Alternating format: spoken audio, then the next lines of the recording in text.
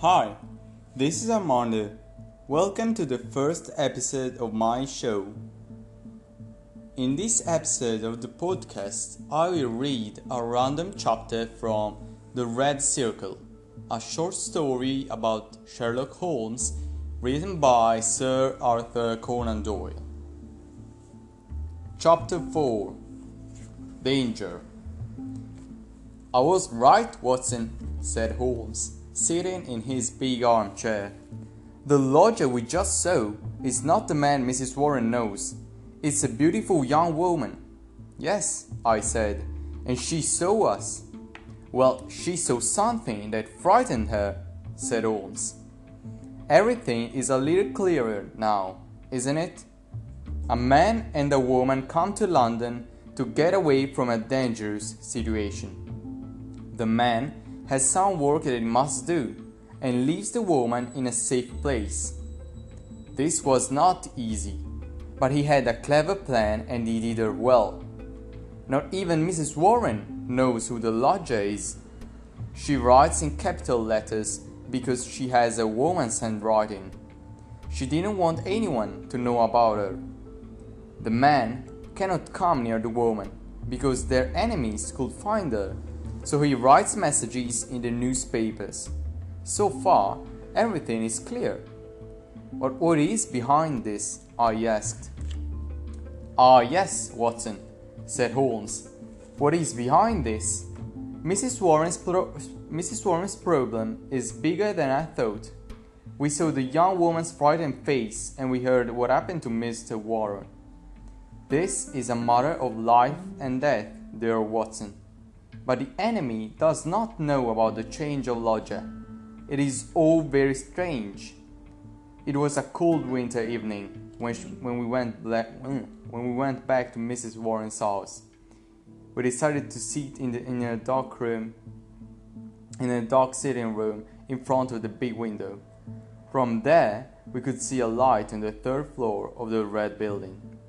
"Someone is in that room," said Holmes, moving closer to the window. "I can see a dark figure. There he is again. He has a candle in his hand and is looking out of the window. Now he is starting to send a message with the flame of the candle. Let's both try and read the message, Watson. 1 flash. That's an A. Now, how many flashes did he make? 20? Is that right, Watson?" "Yes. He made 20 flashes," I said. "That means T. A-T, at. That's clear. Now another T. That's the beginning of a new word. Tenta."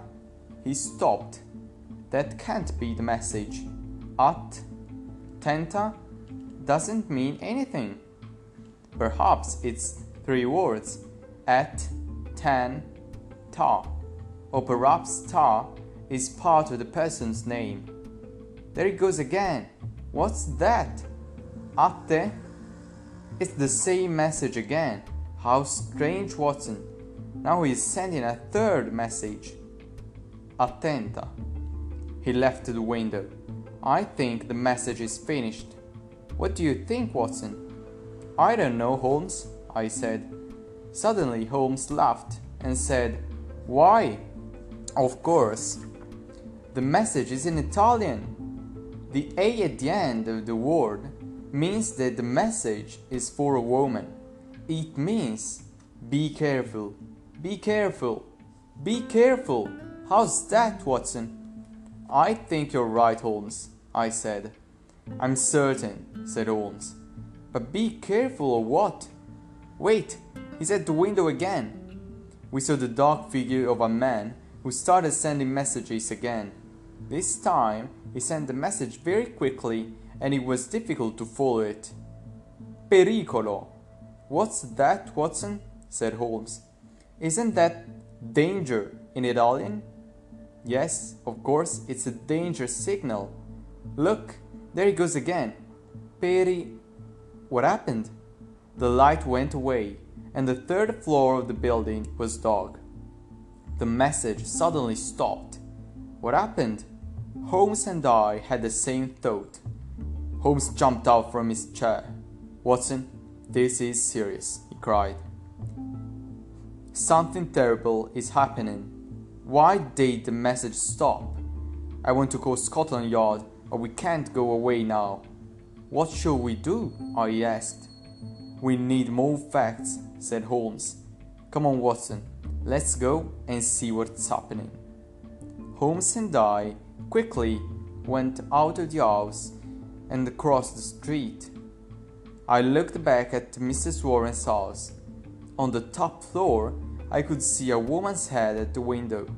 She was waiting for the message to continue. There was a man in a dark coat standing at the door of the red building. When he saw us, he called, "Holmes! Watson!" "Gregson?" said Holmes, looking at the Scotland Yard detective. "Why are you here?" "I'm here for the same reason you are here," said Gregson. "How did you find out about this?" "In a different way from you," said Holmes. "I was looking at the signals." "What signals?" asked Gregson. "The signals from the window," said Holmes. They suddenly stopped, and Watson and I came here to see why. "But since the case is in your hands, we can go." "Wait a moment," cried Gregson.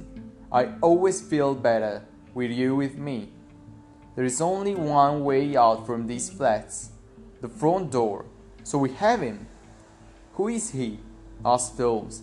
"You don't know?" asked Gregson, surprised. "Well, for once, I know more than you, Mr. Holmes." Let's see who's this guy. Mr. Leverton. I have no idea who this guy is. Well, I read this book a few years ago. I obviously remember nothing about that.